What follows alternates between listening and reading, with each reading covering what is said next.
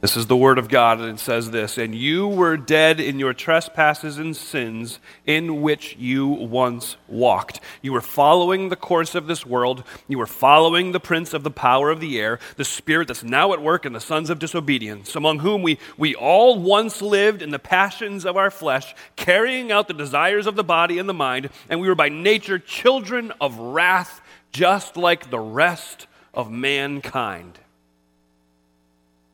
But God, being rich in mercy, because of the great love with which he loved us, even when we were dead in our trespasses, he made us alive together in Christ. By grace you've been saved. And he's raised us up with him, and he's seated us with him in the heavenly places in Christ Jesus, so that in the coming ages he might show the immeasurable riches of his grace in kindness toward us in Christ Jesus. And by grace you have been saved through faith. This is not of your own doing. It is the gift of God, not a result of works, so that no one may boast." I think that passage does well at transitioning us from the time where we remember the past, we enjoy the present, and we look forward to the future. It also ties us back to what we've been talking about over the last few weeks. And let me tell you this and set the course, because some of you are like, this service has gone off the rails. What's about to happen is this. We are going to worship with our giving. And for the next 25, 30 minutes, we're going to prepare our hearts to worship through giving. Now, everything in me wants to tell a joke about this better be a big offering, but that's not what I mean. If you have a check, write it now. Because I can't convince you to be incredibly generous. I don't want to. What we've talked about already is that generosity is motivated out of an understanding of the grace that has been given to us. Generosity is motivated out of an understanding of what these elements picture. But as I reflected and talked with Jeremy, and we were praying about this weekend and what do we do? I mean, last weekend was that upbeat, in-your-face, walk-out-of-here skipping kind of service, wasn't it? And so it's like, how do we compete with that? Well, praise God, we don't have to compete with that. This is a peek behind the curtain if there ever was one. I wrestle with the desire to get up here and handle God's word in such a way and communicate it in such a way that it could be categorized as a home run every week.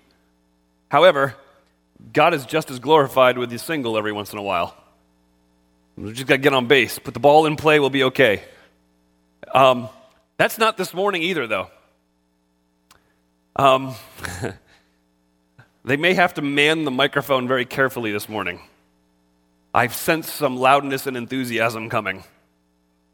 Good, you can scream and holler. That make me feel a little bit more at home. I want to read the passage, and I think you'll understand.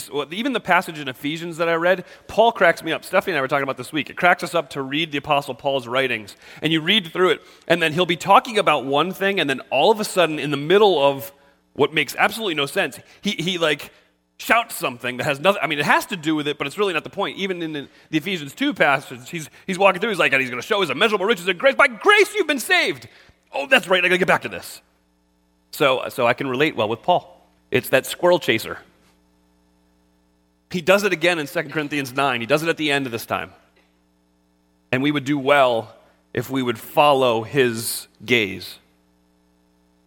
So 2 Corinthians chapter 9, I'll start reading in verse 8. I'll start reading in verse 6. We're going to start walking through the passage in verse 8. But in verse 6, he says this, the point is this. Whoever sows sparingly will also reap sparingly. Whoever sows bountifully will also reap bountifully. And each one must give as he's decided in his heart, not reluctantly, not under compulsion, because God loves a cheerful giver. God is able to make all grace abound to you, so that having all sufficiency in all things at all times, you may abound in every good work. For as it is written, he has distributed freely, he has given to the poor, his righteousness endures forever.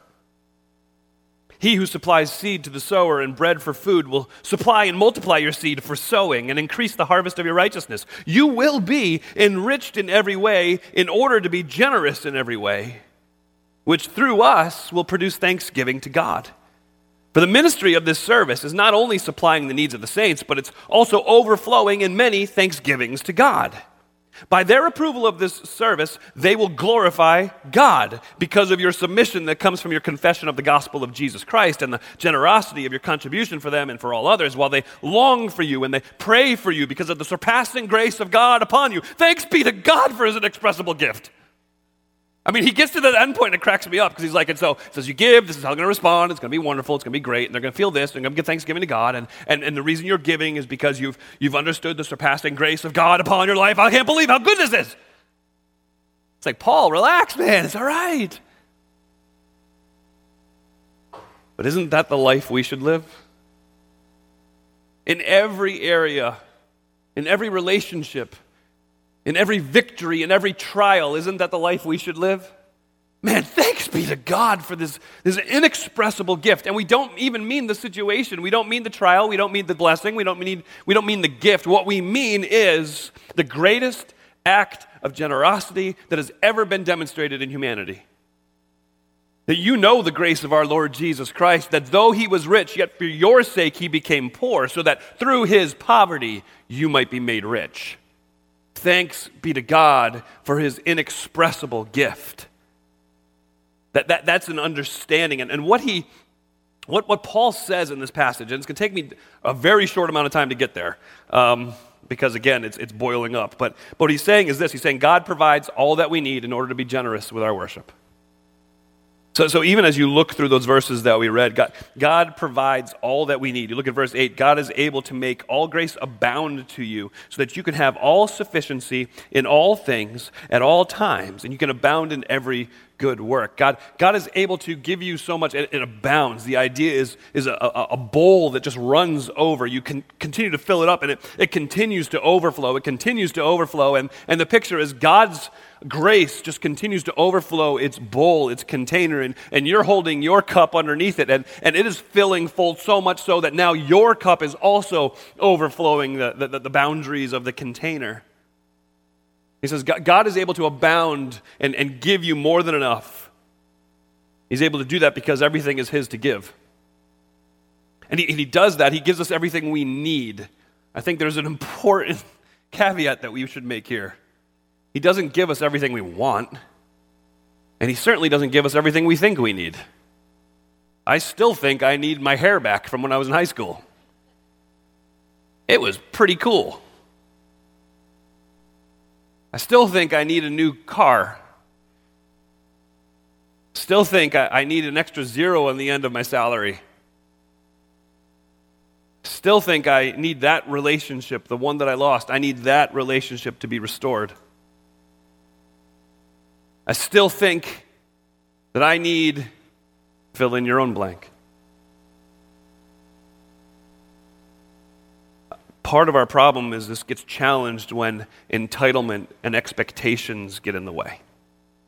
I deserve that relationship. I deserve that blessing. I deserve that promotion. I have been such a good little boy that God should go in turn bless me with everything that I want. No, what you deserve is eternity in hell. The fact that you have everlasting life because of the Son, you are a blessed person. God provides all that we need in order to be generous. And I think that's very important that we don't miss this. In verse 11, he's telling us that you will be enriched in every way. And if it stopped there, we would have the prosperity theology movement. You have been enriched in every way. Done. See, you know Jesus, and now you're wealthy. Now, you've been enriched in every way. Verse 11 continues, in order to be generous in every way. That's what stewardship is. That's what management is. That's the idea of God has given you these blessings, innumerable as they may be, not so that you can hoard them, not so that it makes much of you, but so that you can in turn, manage those in such a way to meet the needs of other people. God has been generous to you so that you might, or God has blessed you and enriched you so that you might be generous. What do we need to be generous? Think about a car. You start the car. What does it take to be a generous person? Well, you have to start the car, and you start the car of generosity with an understanding of the grace that you have in Jesus Christ. So that starts the car. Now when you're driving and you need to steer the car, our generosity is steered by both personal and corporate accountability and good stewardship, good management. So what fuels the car? Well, what fuels the car is what we talked about last week, that there is a promise that is associated with our generosity, and it's not the prosperity. If you give to God, He is just going to bless your socks off. No, if you give to God, what you reap is the full pleasure of God. You reap the very smile of God. He is pleased with you. So that fuels the car, but what's the destination? Where are you trying to get? Well, the destination of generosity is worship. It's worship. Generosity culminates in worship. It isn't just generosity ends when we've emptied our pockets of everything that we own. That's not the point. Generosity isn't that we live a lifestyle where, others will see you and they'll think, wow, what a generous person. Not that at all. Generosity culminates with our worship. In verse 11, he talks about that. He says that when you do this, it'll produce thanksgiving to God. Verse 12, it'll overflow in many thanksgivings to God. Verse 13, they will glorify God. So when you're being generous, what ends up happening, the outcome of that is great worship to God. Yes, we meet the needs of others, but that's not it. It doesn't end there. And this worship flowing from generosity flows from a proper understanding of two key truths that every single one of us needs to wrestle with. Every single one of us needs to understand. And in order to do that, I want to take you to another passage to point it out to you. And so go with me to 1 Chronicles chapter 29.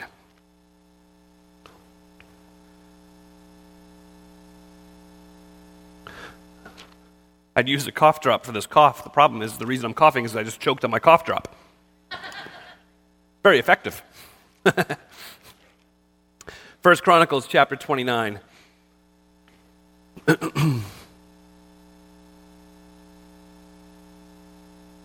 Let me kind of summarize the story for you up to where we're going to begin. So David, the king, has decided to take up an offering for the temple.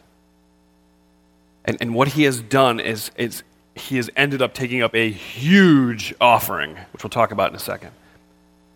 The concept, the idea, the goal was to bring in enough funds in order to build this temple. And the temple wasn't just going to be this cool piece of architecture. The temple wasn't going to be just a big monument to God, or a guidepost where we can remember all of God's goodness. That wasn't what the temple was going to be. The temple was going to be a place where Israel could meet with God and where future generations of Israelites could learn about God, the one who delivered Israel in their past. So as the leader calling for this offering in order to build the temple, David starts the giving. If you look at verse 4 of chapter 29, he gives 3,000 talents of gold, 7,000 talents of refined silver. So just that doesn't mean a whole lot to us. A talent is about 75 pounds. So David, conservatively, gave 225,000 pounds of gold, 525,000 pounds of silver. I think we need to get our ushers on a weight training program, because there ain't no way they're carrying those baskets. So David leads with that, and then the people respond with this huge offering. And it's funny, verse 8 talks about they bring their offerings and they give them to the treasury of the house of the Lord in the care of Jehiel the Gershonite, which would pretty much be our executive pastor that was in the care of Mark Andrews. So he's kind of the Mark Andrews of David's staff team, I guess. But by the time this offering is done, they have enough resources. They have resources coming out their ears. They can build this temple in ways that nobody ever imagined. And this thing is going to be huge. What's amazing is it's not about how much money they took in. what we see in this chapter is we're able to see the hearts of the people and David as they take this offering. And remember, I told you that in order to worship, and a worship that flows from a proper understanding of two key truths, the first truth is very easy to see as we begin reading in verse 10. It's this: God is awesome. Look at verse 10. Therefore, David blessed the Lord in the presence of all the assembly. David said this: Blessed are you, O Lord, the God of Israel, our Father, forever and ever. Yours, O Lord, is the greatness and the power and the glory and the victory and the majesty, for all that is in the heavens and in the earth is yours. Yours is the kingdom, O Lord, and you are exalted as head above all. Both riches and honor come from you, and you rule over all. In your hand are power and might, and in your hand it is to make great and to give strength to all. And now we thank you, our God, and we praise your glorious name. Well, it's interesting. You read a commentator on those verses in David's prayer, and one commentator says this: David's prayer ransacks the theological dictionary in order to attribute glory to God. He uses every word that has been used in order to ascribe glory to God. He walks through the whole theological dictionary. He begins with greatness. He says, God, yours is the greatness. Okay, there's a word that we use often, right? It's great. Oh, that's great. What was it saying? Yours is the greatness. It's talking about the very bigness of God. You want to see the bigness of God? I don't know, take some time this week, read Genesis 1 and 2. You want to see the bigness of God as he creates everything we know? On day 1, as he creates the heaven and the earth, the light and the day and the night. On day 2, he divides the heaven and the earth. On day 3, he's got dry land and grass and plants and trees. Day 4 is my favorite. Day 4 is my favorite because it's the day that, well, let me read you Genesis chapter 1, verses 14 to 16. Just hear this. And God said, let there be lights in the expanse of the heavens to separate the day from the night. And let them be for signs and for seasons and for days and for years. And let them be lights in the expanse of the heavens to give light upon the earth. And it was so.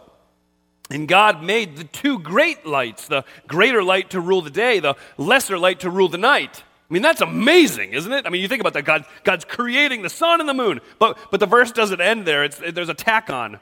It's a dash. Remember that old guy, Victor Borgo? It's one of those things. If you don't know who that is, Google it. I did not just make that up, I promise. I'm sophisticated. I would never have done that on my own. There's a dash. There's something that's tacked on the end. It's an afterthought. So let me read that verse to you. And God made the two great lights, the greater light to rule the day, the lesser light to rule the night, and the stars. And the stars. Just whatever. Sun, moon. I'll throw a couple stars up there. That's no big deal. No big deal? Yours is the greatness. Continues creation on day 5, creating fish and birds. Day 6, animals that roam the earth, man. On day 7, he took the day off because he was done. Yours is the greatness. Yours is the power. And let's continue to talk about creation when we talk about power. I can't assemble an IKEA bookshelf with the instructions. In God's power, he spoke these things into existence. Job 26 is awesome. Job 26, Job starts to talk about things that are obvious to God but kind of hidden from us. And so he kind of walks through some things. He's like, the earth, it just kind of is suspended from nothing. It's just kind of hanging there. I mean, figure that one out. The clouds, the clouds, think about this for a moment. The clouds store up water, and they're not split apart by the weight of the water. The moon, we see the moon in all its glory at night. It's beautiful, it's bright. And then sometimes it's just gone. The horizon, The horizon. You go out and look across the water at the horizon, and there is a place that's rounded, and it's a place where light and darkness meet. This is our God. This is our God, and he continues his overwhelmingness, and he says this in Job chapter 26, verse 14. These are just the outer fringe of his works. How faint the whisper we hear of him. Who then can understand the thunder of his power? What you see ain't nothing.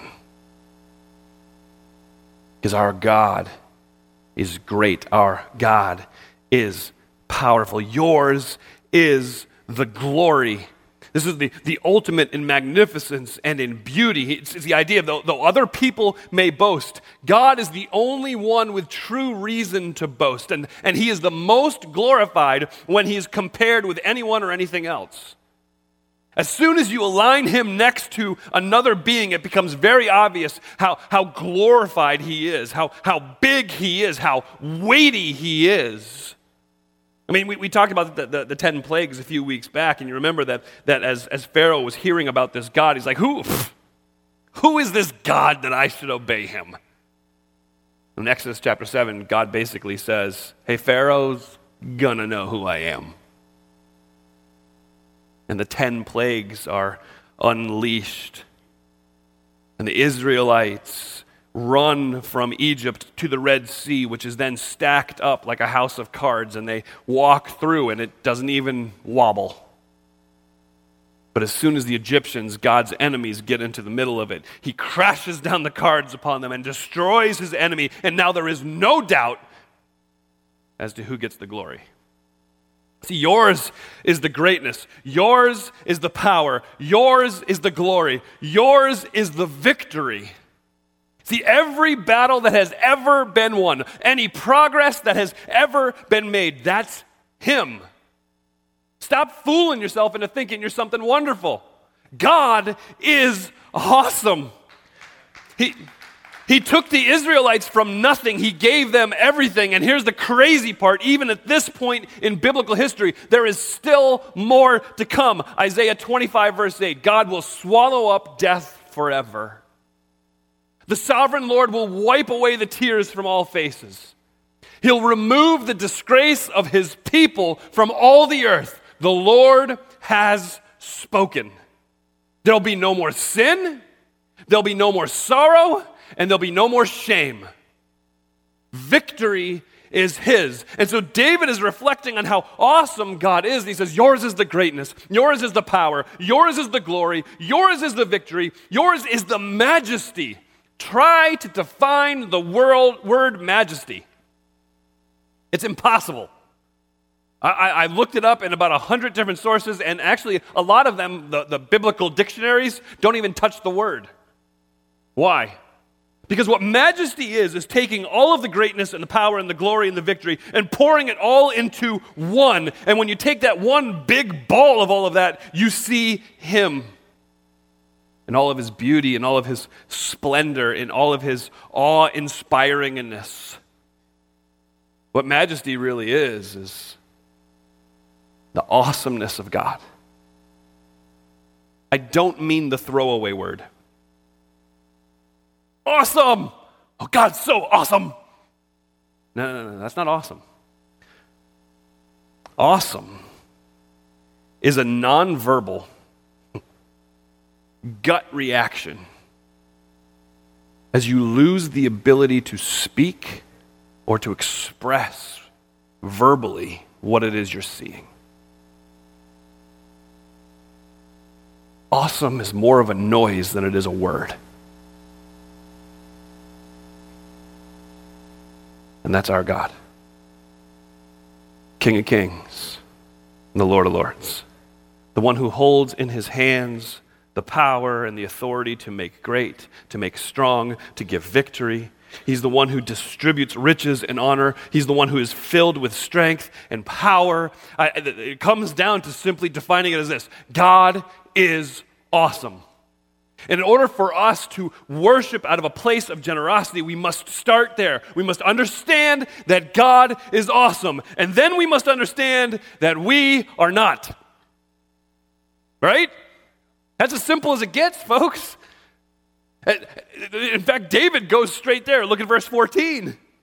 Okay, God, yours is the greatness and the power and the victory and the glory and the majesty and all that's in the heavens and all that is in the earth is yours. This is you. You are awesome. I stand before you in awe.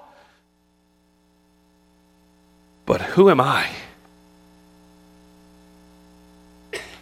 What is my people? That we should be able to offer this willingly. See, all things come from you. And of your own, we've given to you. We're just strangers before you. We're sojourners as all of our fathers were. Our days on the earth are like a shadow, and there is none abiding. Lord our God, all of this abundance that we have provided for building you a house and for your holy name comes from your hand and is all your own.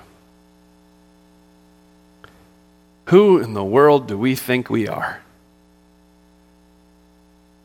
Think about that for a moment. You're standing before the God of the universe and you're confessing with your mouth, look, I get it. Everything I just gave you is yours already. How could I take glory in myself and the power of my generosity and gift? So it comes to be Christmas time, and your neighborhood decides to do a gift exchange. So you draw your neighbor.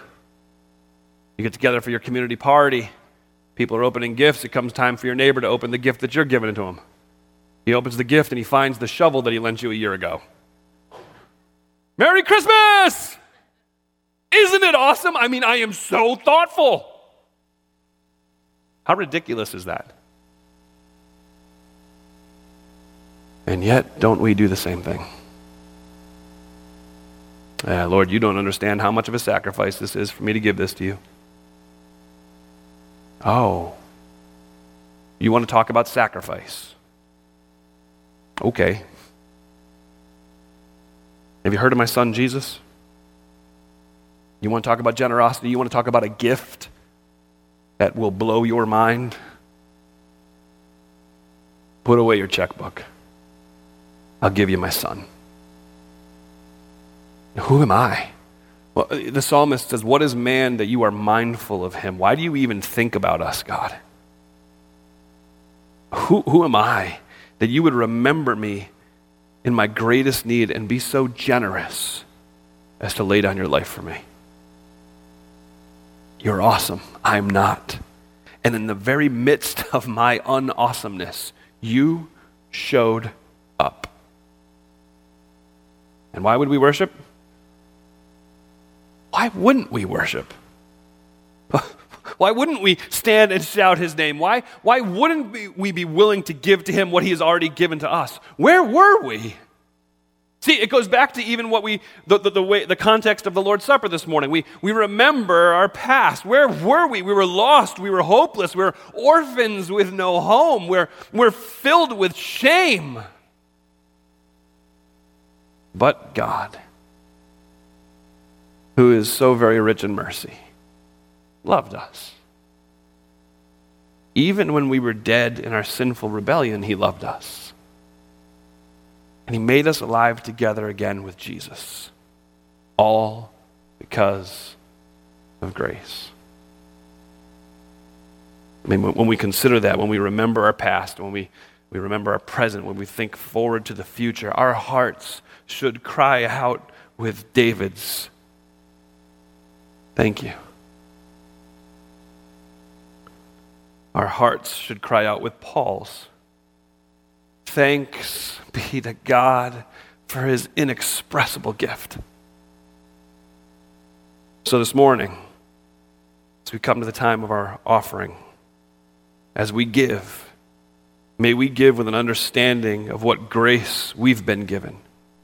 May we give with intentionality and cheerfulness in our hearts. And may we give as an act of worship, because that is exactly what it is. Let's pray for our morning offering.